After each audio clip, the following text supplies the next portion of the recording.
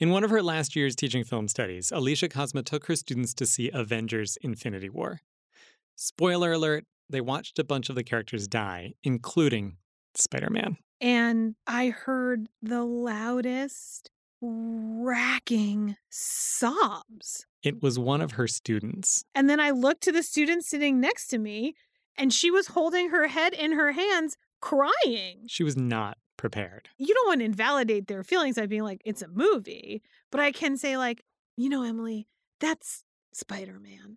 They really can't kill Spider-Man. He's got another movie coming out this summer. Alicia's had an abiding love of movies and movie theaters for decades. And you know what? Turns out the kids can still surprise you.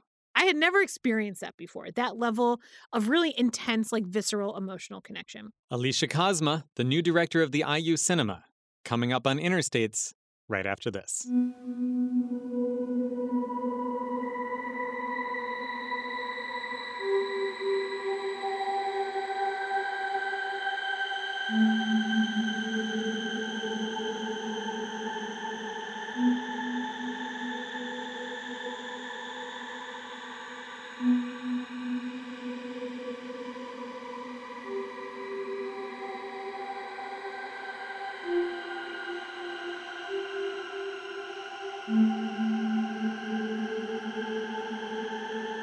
It's Interstates. I'm Alex Chambers. I came of age in the time when you could watch movies at home, but only if you rented them on VHS. I lived in a college town, and there was this one rental place where the movies weren't organized by genre. Okay, you went downstairs, and you could find your comedies, horror, action flicks. But on the main floor, it was all by director. Hitchcock, Scorsese, Woody Allen. It was hard for me to find what I was looking for. I'd never really thought about directors. But here's the thing. As I hung out there, getting to know the great auteurs of film, I don't remember a section for a single female director. Not to say they weren't there, but they were definitely overshadowed. The fact that women's work has been overshadowed in the film industry is not in itself news. But highlighting the particular women, and the particular ways women's work in film is overlooked, that's still an urgent project. And it's one of the projects Alicia Kozma has been working on in her career as a scholar and curator of film. Alicia Kozma is the incoming director of the Indiana University Cinema, the art house cinema here on the Bloomington campus of the university. I'm excited to have Dr. Kozma here to talk about women and work in film, her plans for the cinema, and loving movies beyond all reason. Alicia Kozma, welcome to Interstates. Thank you so much, Alex. I'm so excited to be here. So I want to start with thinking about some of your research. When we go to the movies, we might think about the work that went into directing and producing the film we're watching. We don't pay as much attention to what it took to make that film available for us to see it in that theater. You've been paying attention to that work, though, and you've found that women-identified people are generally paid less and more likely to face harassment in their jobs. And this is in jobs in relatively prestigious and quote-unquote enlightened industries, nonprofit theaters for art films.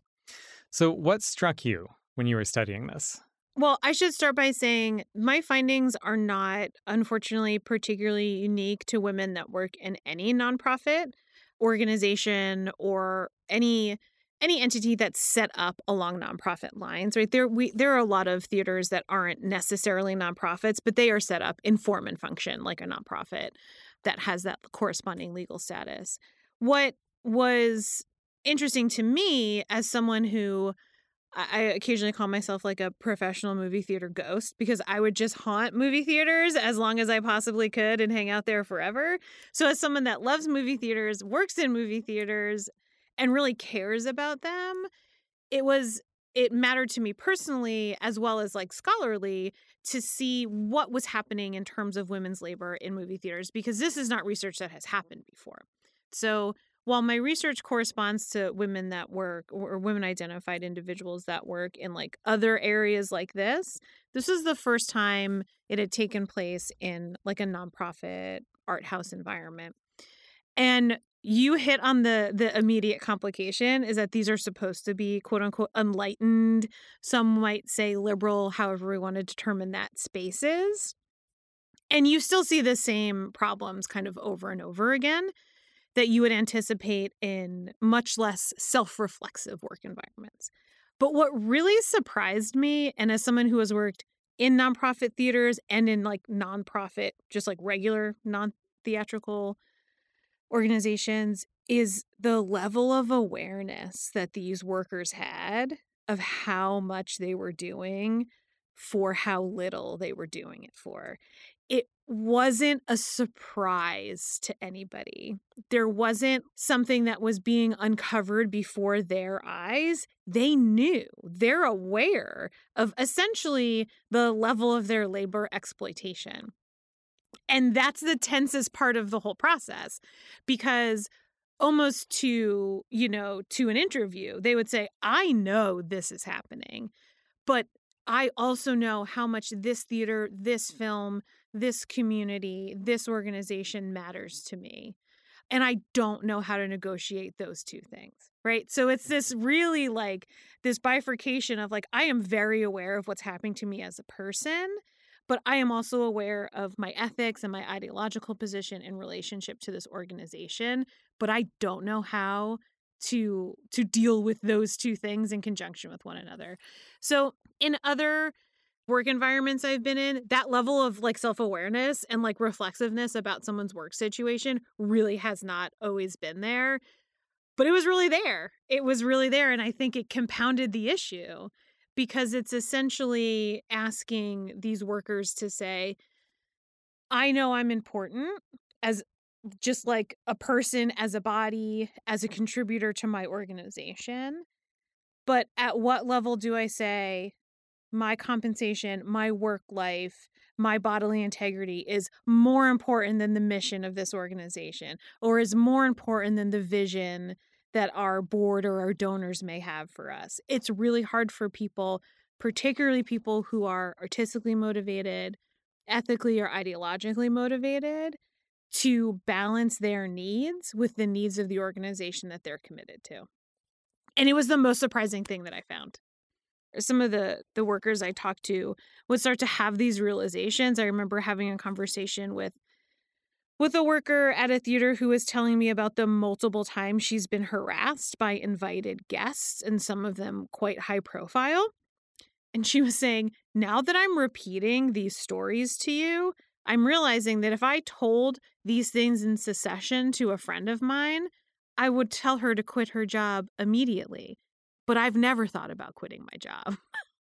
And she's like, and I even oftentimes feel bad about repeating these stories because I feel like I'm talking poorly about these people. And I'm like, these people that harassed you, and in one instance stalked you, like to like order of protection level.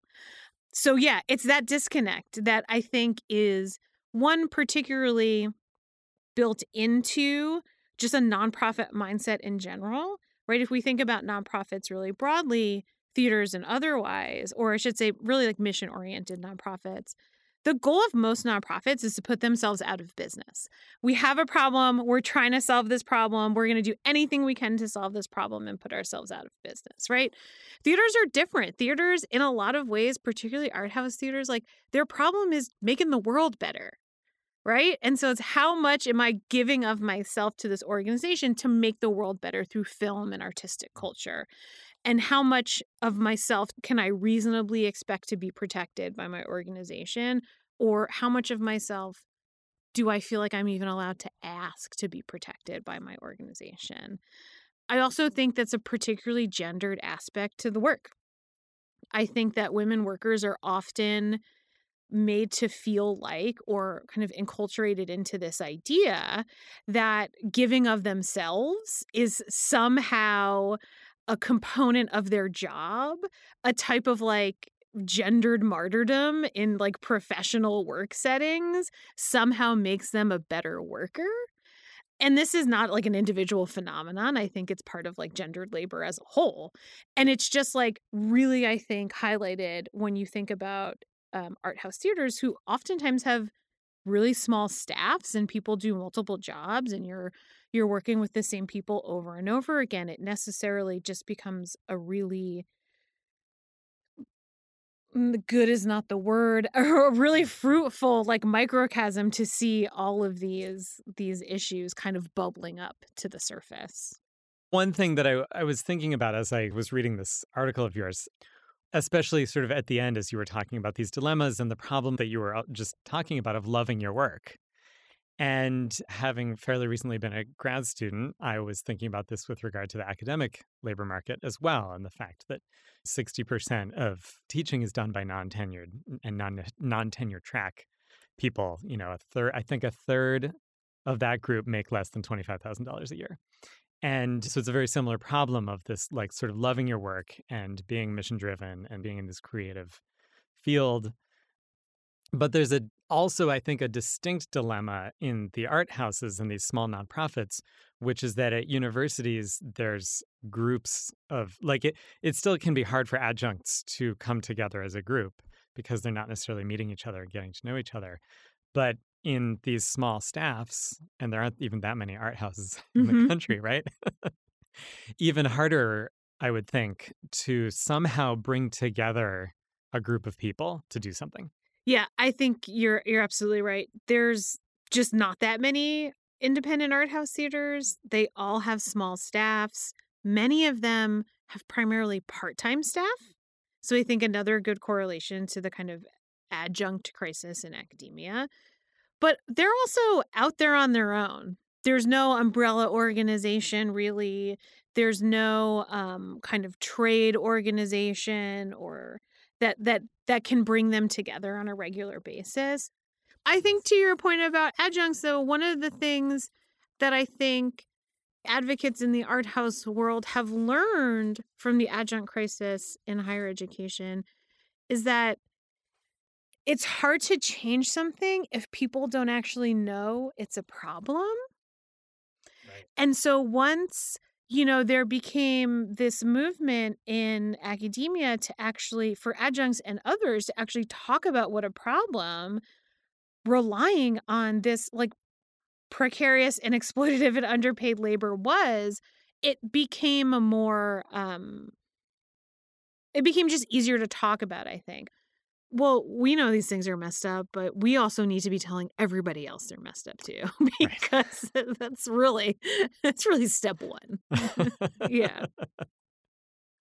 Have you been concerned about or interested in thinking about these material conditions of labor in film forever? How did that come about? I wouldn't say it has been forever, but it certainly started when I noticed the films that I was watching just in like my regular life were primarily all directed by the same people or the same types of people. And there was a point where, that just got tiring. It's not that I didn't like the films, but if you watch as many movies as I do, and I think you do, you just want more, right? And you want more of the more, and you want it to be different because you want to stay engaged. And so when I started to, I wouldn't say even actively seek out films that were made by different types of people, but be conscious of the films that I was selecting, I started to see there were more types of directors represented than I had ever been led to believe there were. And then I wanted to know why. Why was there this disconnect? Why was I seeing all of these films directed by women and never having heard of these women directors before? Like, what's happening there? And it's not just this is what sells, this is what doesn't sell. It's, of course, not that simple an explanation. But it's like, why are there all these films from the 70s, or not all these films, why are these films from the 70s directed by women, and then we just get Catherine Bigelow, and then we get the 2000s? Like, what's going on in between where it seems like there are waves of people, waves of women working in Hollywood? Why is that happening, right? And it really came down to the fact that I wanted to know more about how people were getting these jobs and how people or why people weren't. And so that really led to my interest in like the material, like labor conditions of putting a film together. Who gets to do that? And what are the structures that determine the who gets to do that, right? Because it's really nice to think that it's just because like the best directors get to make movies, but we know that's not true. We see that all the time. So, yeah, what's actually happening behind the scenes? Right. So what was happening in the 70s? Well, in the 70s, there were a small group, and I say a small group, but it's mainly like 4 or 5 women who had an opportunity to make a pretty robust slate of films. And the one that I became particularly interested in was Stephanie Rothman. So Stephanie Rothman made second wave exploitation films. I mean, I think for ease sake, we can just call them like B pictures. Okay. They're genre pictures. They're movies that were intended to show at drive-ins or urban center theaters that were focused on sex, drugs, and rock and roll. And they were low budget, they were fast, they were fun, and you watch them for a weekend and you forgot about them forever. I was in what I consider to be one of the best video stores of all time, Mondo Kim's in New York City, which sadly no longer exists. And they had a whole exploitation section. And I was just walking through and just kind of looking at the covers because I love covers. They're just so great, and especially exploitation covers because they're so like sensationalist and ridiculous.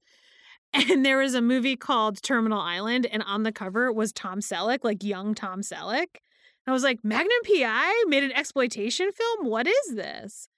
And I picked it up, and it was an exploitation film directed by Stephanie Rothman. And I said, I've watched a lot of movies, and I've watched a lot of exploitation movies, and I had no idea that a woman ever made an exploitation film. And I took it home, and I've bought it and kind of fell into a rabbit hole. And from discovering that first Rothman film, what I came to find out is that there was a group of women in the 70s who were taking the opportunity to work in low-budget filmmaking because it's essentially, from a producer's or financial point of view, it's low stakes. And so they just need someone who's competent to make the film. And if that happens to be a woman, you get it in on time and under budget, you can make this movie, right? The Roger Corman school of filmmaking, essentially, or style of filmmaking, I should say. And they were there, but no one was talking about them. And I wanted to know why. Why were they able to make these films and then never transition into something else? You know, we think about Roger Corman, who's this legendary producer, often called the King of the Bees. And he has made just hundreds and hundreds of movies. And he has made hundreds and hundreds of exploitation movies. That's how he got his start. And his filmmaking kind of structure was he was going to hire people who were hungry and who wanted to work and who were ready to work for almost nothing and maybe do 3 different jobs on set. And in the 60s and the early 70s, there was a number of people that went through this kind of Corman-style filmmaking boot camp that would then go on to be the new Hollywood of the 1970s. Peter Bogdanovich and Martin Scorsese and Francis Ford Coppola and John Sayles, they all got their start working for Roger Corman making these exploitation films. Well, so did Stephanie Rothman, and she never transitioned. So there was other women who were working as producers or who were working as writers for Corman, and they were never able to make the type of leap into the mainstream that the men who were working for him were. And it's not because of their ability. It's certainly not because of the films that they make. Or I should say, it's certainly not because of the quality of the films that they make. And it is, in most cases, because they were, number one, women, but number two, they were women working in what's considered like a masculinized or sensationalized or even like kind of low class genre style of filmmaking. So essentially they were like making inappropriate art for women directors, right? They weren't rom-coms or like, you know, Tampax commercials. They were Terminal Island and, you know, The Velvet Vampire. They were the types of films that women just really hadn't made before and no one kind of knew what to do with them. And was one of the problems also that they were, in theory, like exploiting women? Well, so at least superficially, Mm-hmm. So let's say that's never been a problem for Hollywood. So that certainly wasn't a barrier for anyone transitioning into mainstream filmmaking at all. I think they got a lot of pushback. So this is happening in the mid 60s through the late 70s. So it's happening at the same time of like kind of mainstream second wave feminism. So they weren't getting a lot of love from like the feminist movement per se, because the assumption was that they were exploiting women because, I mean, that's what all films do, but it's kind of like baked into the formula of exploitation films. The problem is when you watch these actual films that they make, that's not what's happening. And so the content was really going above and beyond like the strictures of the filmmaking paradigm. But to convince, like a quote unquote woke second wave feminist to sit down and watch The Student Nurses when you tell them, oh, it's an exploitation film about like 4 young college nurses that live together and like the exploits of their life. Well, they immediately think it's going to be something terrible and cheesy and exploitative. And no, they're not going to sit down and watch it. If they had, it is absolutely the opposite of that. All right, it's time for a short break. When we come back, we'll hear from our guest, Alicia Kozma, about how The Student Nurses is the opposite of terrible, cheesy, and exploitative. You're listening to Interstates.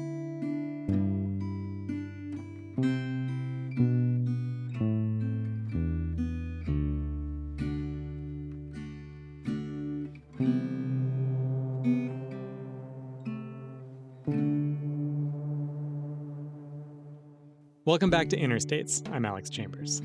We're talking today with Alicia Kozma, the incoming director of the IU Cinema. She's been studying the work of the writer and director Stephanie Rothman for years. According to Alicia, Rothman's 1970 exploitation film, The Student Nurses, is anything but exploitative. Tell me about it. How so? Okay, so the film is about 4 nurses. The Student Nurses, 4 girls on their own. Once you've met them, you'll never forget them. And it's really broken up into 4 pieces, so you get to follow each of their stories. One of the nurses takes an internship in public health and essentially ends up joining the Mexican-American Liberation Front and working in an underground hospital and fighting the cops in LA. The man has a cop's bullet in him and you want to put him in the hospital, huh? What, so he'll go to jail? It's a bad wound. He needs a doctor. It's them. Let's get out of here. That's her story. That's her exploitation story. That's what she does throughout the entire film. And through that process, she kind of accepts her own Latinx heritage that she had denied. No kissing. She has no romantic scenes whatsoever. Her biggest romantic gesture is at the end of the film. She goes and accepts her nursing degree and her fatigues and her bell bottoms, and then goes on the run with the leader of the resistance to do public health in these revolutionary communities throughout Los Angeles and Orange County. So exploitative. Yeah, really. I know. So that's one nurse. Her name is Lynn. There's another nurse named Priscilla, and she is really exploring the kind of free love movement at the time, and she ends up getting unintentionally pregnant. Your AZ showed positive. So I'm pregnant. the bulk of her storyline is about the hurdles she has to go through to obtain a medical abortion. Can she not? Why can't she? What is she going to do? The abortionist, I presume. That's me. You go do your butchering somewhere else. No!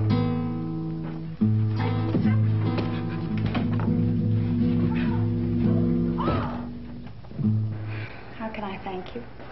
Look, I'm not going to be off until later, so why don't you meet me back at my place? The other storyline, there's a nurse named Fred. She realizes essentially that she is kind of not cut out for medicine, and that she really finds a lot of what happens with the complications of humanity, what she calls quote unquote unclean. So she spends most of her time just trying to extricate herself from having a professional nursing life. Her whole goal is then just to be a receptionist in a psychiatrist's office. She's the character in the film that spends the most time in sexual situations. I'm trying very hard to find something. So you found it. So tell me what it is. Me. But she's mainly well, I'm trying to get this job, so I'll sleep with a couple different doctors and see who gives me a job. I mean, it's 1971. We'll let it go. And then the last nurse, her name is Sharon, she's assigned to a ward for like pediatric patients who have terminal diseases. Let's get your injection over with. I don't want it. It'll help you rest. You think I'll live longer if I'm rested? Dr. Warshaw thinks so. You don't know what he thinks. You're proud of being nasty. I am not. Yes, you are. You like hurting people. And so she makes a connection with one of the patients who's like 18. He ends up passing away, and she realizes that her calling is to help essentially young individuals deal with their own like death and mortality. So she volunteers for the Army Nurse Corps to be sent to Vietnam. This is what this exploitation movie is about. The student nurses. Maybe they can teach you a thing or two about what's happening today. And like there's sex and there's nudity, but it's like super commonplace, right? So one of the first nude scenes, they all live in like a student nursing house together. They're like, oh, I want to wear that shirt. No, I want to wear that shirt. And they just take their shirts off and they change shirts. Like it becomes like commonplace nudity where you're like, no, that's just like how people change their clothes, right? So this is my long-winded example of the way that the content that was coming out of a lot of these films, that's specifically a Rothman film, but the content that was coming out really didn't match the expectations of the kind of filmmaking paradigm that second wave exploitation was. Stephanie Rothman has said in the past, I knew I had to have some sex, some nudity, and some violence. I wasn't told what those things had to look like or how they had to be. So if I could incorporate them in some way, I could check them off my list and then go do my own thing. Yeah. And so, it's a good example of the way that women have been forced to work within certain like strictures in the industry, but also it's a great example of how creative women have been in forcing themselves into places where they haven't always necessarily been welcome and the type of output that they can get out of that creativity. Okay, so Stephanie Rothman makes these films, and then what happens?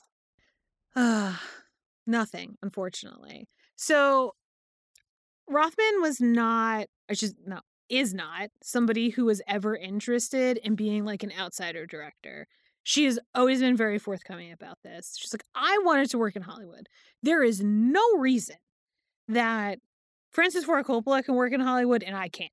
And I shouldn't be relegated to making low budget or alternative or whatever films just because I'm a woman. And so she always tried after she made a successful film because her films were successful. They made money. They were well reviewed. She got a lot of press. She would always try to move into Hollywood. And it just never worked out. Probably one of the most telling stories, she had made a film called The Velvet Vampire, which is this really trippy, like vampire polyamory murder story where the vampire lives in a desert. It's like nominally a vampire film, but it's very surreal. It has a lot of experimental like aesthetic moments in it. It's very cool. And she got a call from someone at MGM and they wanted to have a meeting with her after the film came out. She was like, yes, this is it. This is what's happening. So she goes to the meeting at MGM and she's meeting with the exec there. And he's like, oh, I saw The Velvet Vampire. It's so great. Loved how you did this, blah, blah, blah. Just like gassing her up. She's loving it. And he's like, I have this script and it's a great vampire picture, but it's not what I want it to be yet. And so can you tell me the best way to take this picture and make it more like a Stephanie Rothman vampire film? And she was like, well, you're never going to believe this, but you could hire Stephanie Rothman to make this movie. And he's like, no, I'm not doing that. He's uninterested in it. He's like, I know. He's like, I can't hire a woman at the studio. No. So he wanted her input. He wanted it to look like her film, but there was just never a consideration that he would ever hire her to do it. And this happened over and over and over again.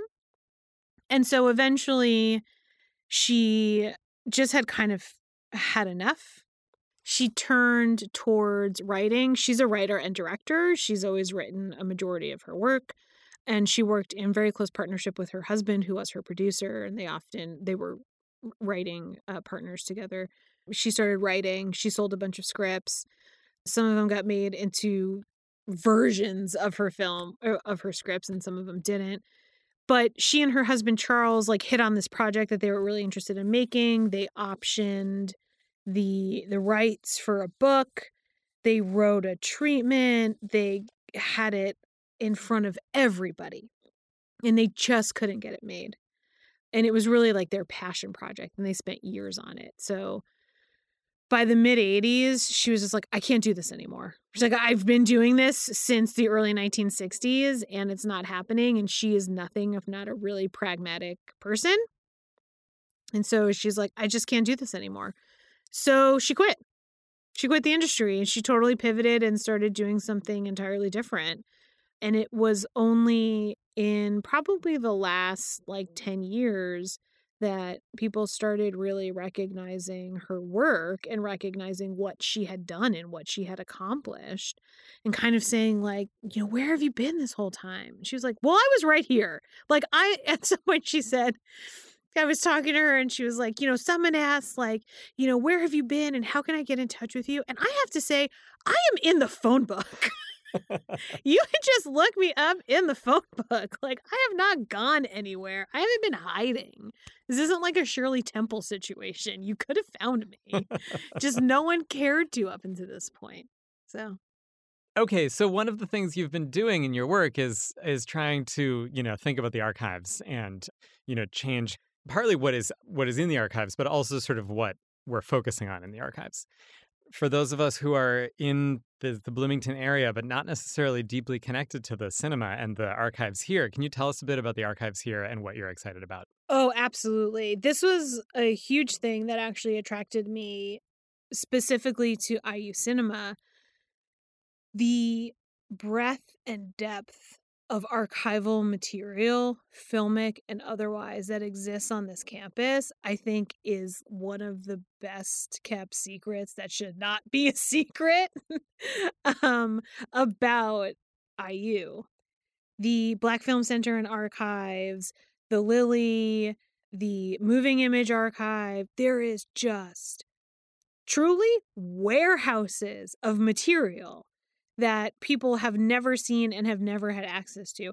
I just found out that in the Lily, there is the physical makeup case of Rita Hayworth that Orson Welles wrote love notes on. Oh my God. That is just down the street.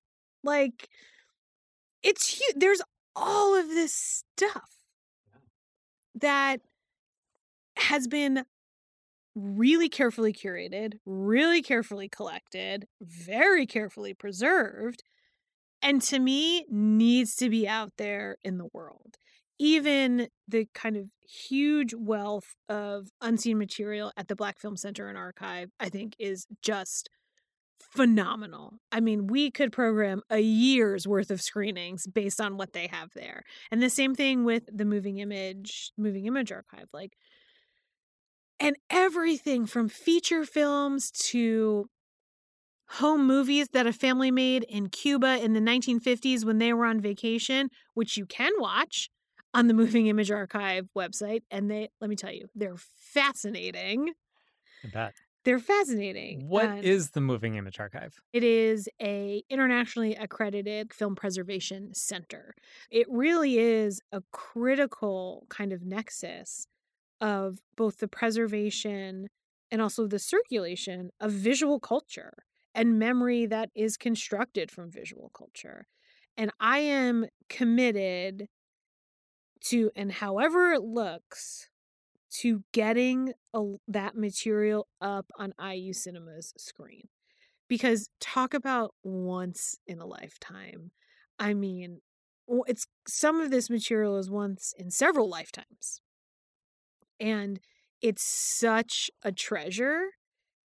And as someone who is coming from the outside, it's immediately obvious how rich this material is. But it's also obvious that people who interact with it do know how special it is, but they also see it every day. Right. And I was down there. I'm like a kid in a candy store. And I was like, wait, what about this? Let me show this. Can we do this? Is there a particular, do you have a particular example of something you just can't wait to get up on the screen? I mean, there's so much. Right now, there's so much. I feel overwhelmed. Yeah. I feel overwhelmed in the best way possible. I have an affinity for home movies. I think they're a really interesting artifact. I think they're one of our most underutilized like snapshots in time for really understanding kind of cultural shifts and cultural changes. I'm also a big fan of industrials, which there's a lot of. Industrials are films that were made for companies or schools or organizations that are specific to those things. So there's a great director who made his living making industrials. His name was Herc Harvey. He made a film, the only feature film he ever made is called Carnival of Souls. Great horror movie. It's actually streaming on Criterion. It's an amazing horror movie.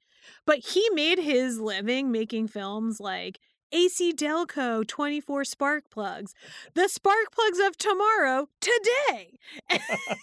Like that type of film is, I mean, to me, they're so enjoyable. But also, again, there are these snapshots of these moments of everyday life. Alcoa, world's leading producer of aluminum. Wherever it is used, there's a change for the better. Change for the better with Alcoa. When we watch films, you know, from different time periods, you get a sense of the kind of big picture, right, of life then. But these industrials, the educational films, the training videos, they're snapshots of everyday life in a way that we really can't experience. And so it's like a little time machine that can take you back in time and tell you about spark plugs for 5 minutes. And you get a sense of what was going on in Lincoln, Nebraska, you know, in 1962 or whatever it was. That just, I don't know, it makes you feel more connected to visual culture and just the culture that shapes us every day in every way as a whole. So you imagine maybe like an evening of spark plugs and home movies. I think an evening of spark plugs and home movies would be great. There was a traveling film program a couple years ago of just like old television commercials from like the 40s to the 80s. And like on the big screen? On the big screen. It was just like a package. You could rent it out. You could show it at your theater. Let me tell you, these things sold out. Today, Amana is the world's leading manufacturer of freezers. It's just this type of visual. It's just stuff that you don't never get to see. It's this kind of simultaneous like reprieve and engrossment in the material that you're watching. And so, yeah, I think being able to experience the archive through the eyes of the people who created this, right? Created this material in the first place, being transported into like a moment of time for 5-10 minutes, whether it's a home movie in Cuba or a sex ed film from 1972 or, you know, 5 minutes of spark plugs. It's all good. It's all there, right? It's all a different way of just engaging with visual culture. And so, yeah.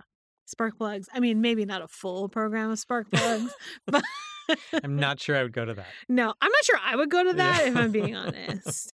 You're listening to Interstates. If you're just joining us, we've been talking with Alicia Kozma, the incoming director of the IU Cinema. After a short break, we'll be back to talk about audience reaction shots on YouTube and sneaking out to watch Jaws as a kid.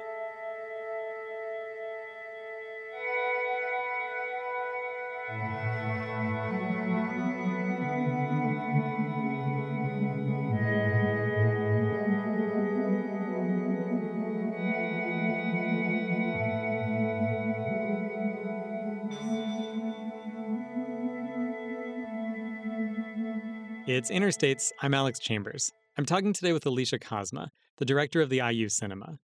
She used to go to the movie theater something like 70 times a year. So when the pandemic hit, she had to find another way to satisfy that need. You talked recently about being in the pandemic and needing to watch these reaction shots because you missed being in the theater. So I didn't know about them, although I mentioned them to my students the other day and they totally knew about them. Oh, yeah. So I watched one, and I'm not like the biggest superhero, like Avengers and whatnot fan. I enjoy them, but like I don't get, like I'm not obsessed with them or anything. And I'm watching the Avengers Endgame, like the end scene. And people start like just wildly applauding with each new Avenger as they come on.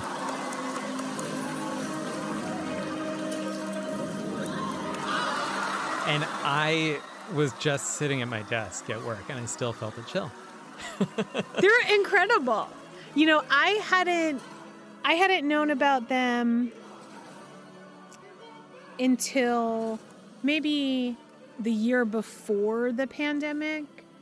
My students at the institution I was at before, just my majors, so like my core group of students, I let them pick like an end of the year activity, and it just always coincided with a Marvel movie coming out. So for like 3 years, we went and saw a Marvel movie together. And I remember I guess Infinity War, I think, is the one before Endgame. And like, I like watching them. They're fun. I'm not a stan, if you will. There's like a scene where Spider-Man dies. And I heard the loudest racking sobs.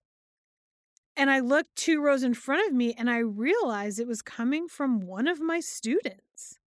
And then I looked to the student sitting next to me and she was holding her head in her hands, crying. I was like, okay, I didn't know. I just say I didn't know.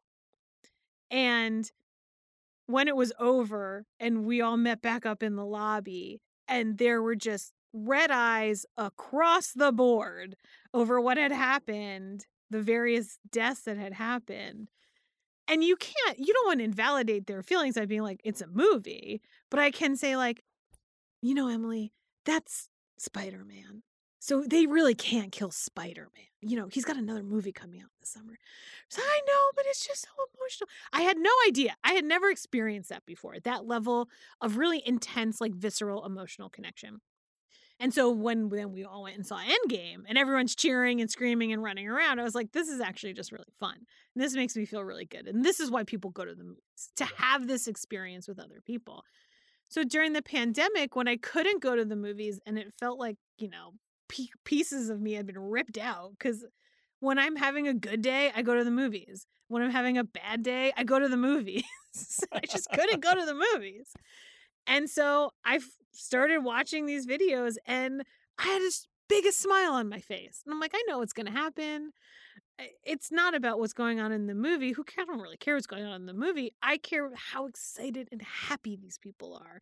These are happy tears, and these are people, grown men jumping for joy in a theater when Spider-Man pops up on screen and just having a blast. And it just really reminded me of why we go to movie theaters in the first place. We go to have that communal experience.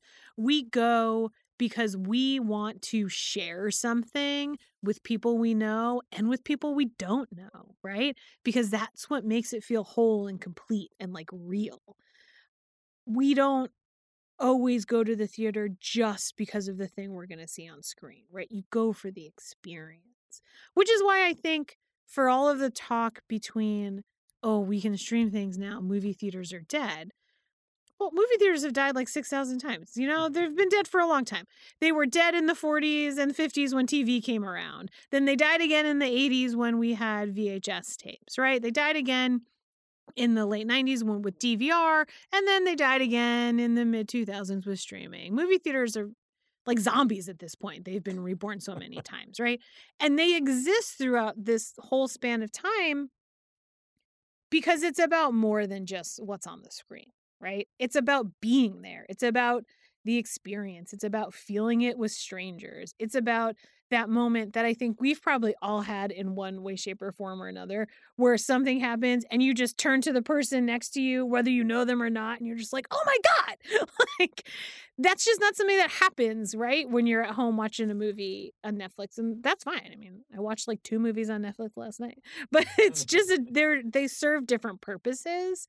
So I think it's a really false binary to set them up as necessary oppositions. They do different things for us. Like, humans are complicated, and so is our interaction with culture. We need different ways to be complicated with our culture, whether that's in a theater or sitting at home watching Netflix or, you know, watching YouTube videos in bed in the morning because you don't want to get up after your alarm clock goes off. Like, Right. yeah. Okay. So there's one more thing that I wanted to make sure to ask about. This came up in an previous interview. Colson Whitehead, the writer. Yeah. When he was doing the book tour for Zone 1, his zombie book, talked about how he watched a lot of horror movies as a kid, including A Clockwork Orange when he was 10 years old. And at one point when he asked his mom, what are they doing to that woman? She said, it's a comment on society.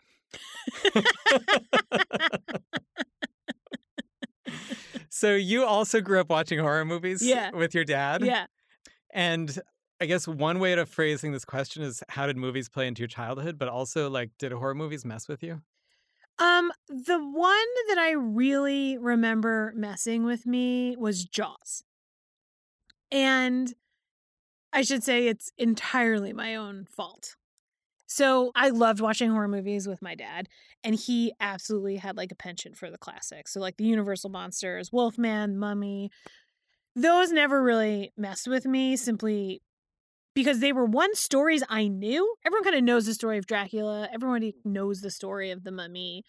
And they were from the 30s, and so they were more accessible to like a young brain as like not super scary, but like so much fun.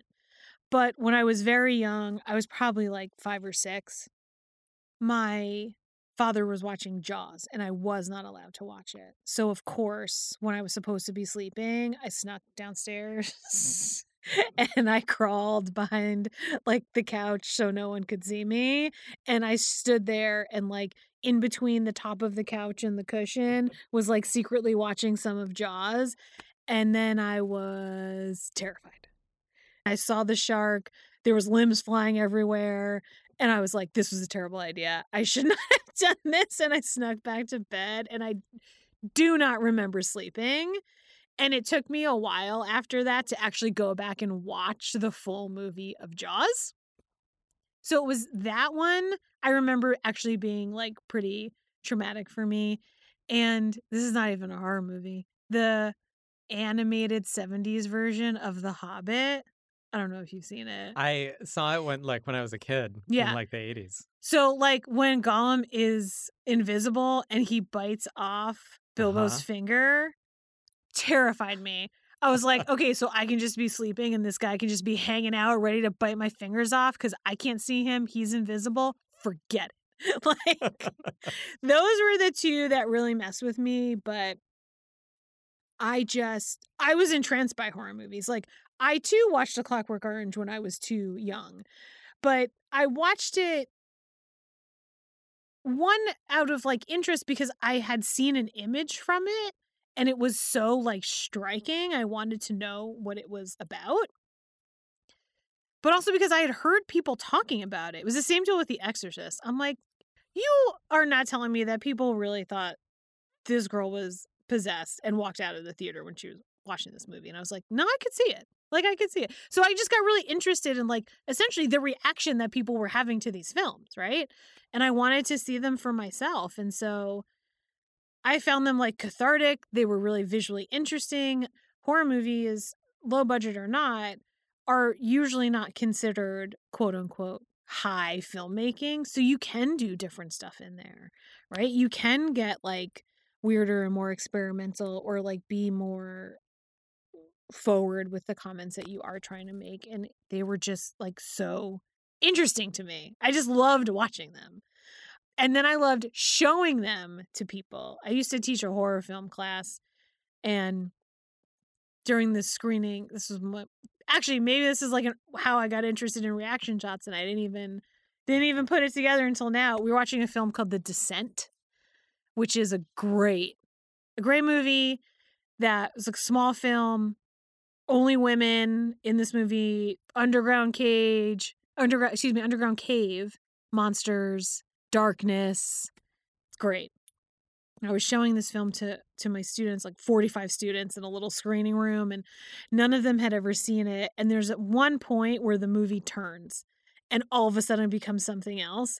And I just saw 45 students jump back in their chair at the same time and just like, all at the same time. And one of them turns to me and goes, Alicia, what is this movie? And I just started laughing because I was so happy. I was like, oh my God, you guys are going to love this. You have no idea how good this is about to get.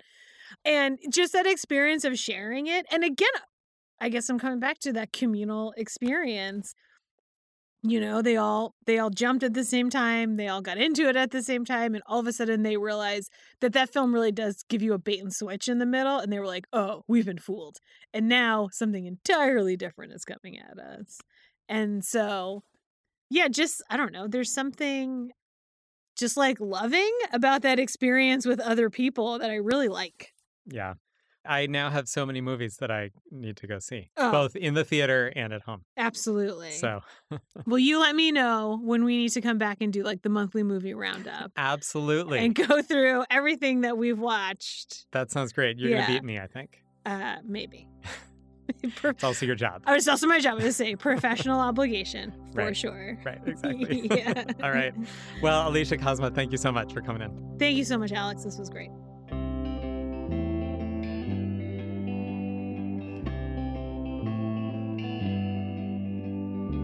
You've been listening to Interstates. Got a story you want to share? Found some sound? We want to hear them. Go to wfiu.org/interstates to let us know. That's INNERSTATES. Speaking of found sound, we've got your quick minute of slow radio coming up. But first, the credits. Interstates is produced and edited by me, Alex Chambers, with support from Mark Chilla, Michael Pascash, and Kate Young. Our executive producer is John Bailey. Our theme song is by Amy Olsner and Justin Vollmer. We have additional music from the artists at Universal Production Music. I want to acknowledge and honor the Miami, Delaware, Potawatomi, and Shawnee people, on whose ancestral homelands and resources Indiana University, home of WFIU, is built, as well as the generations of workers who built it. All right, time to take a slow breath and listen to a place.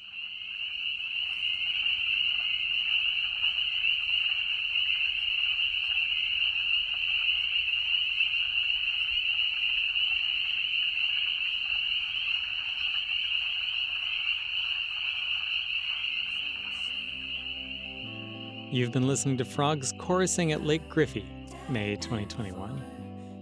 Until next week, I'm Alex Chambers. Thanks for listening.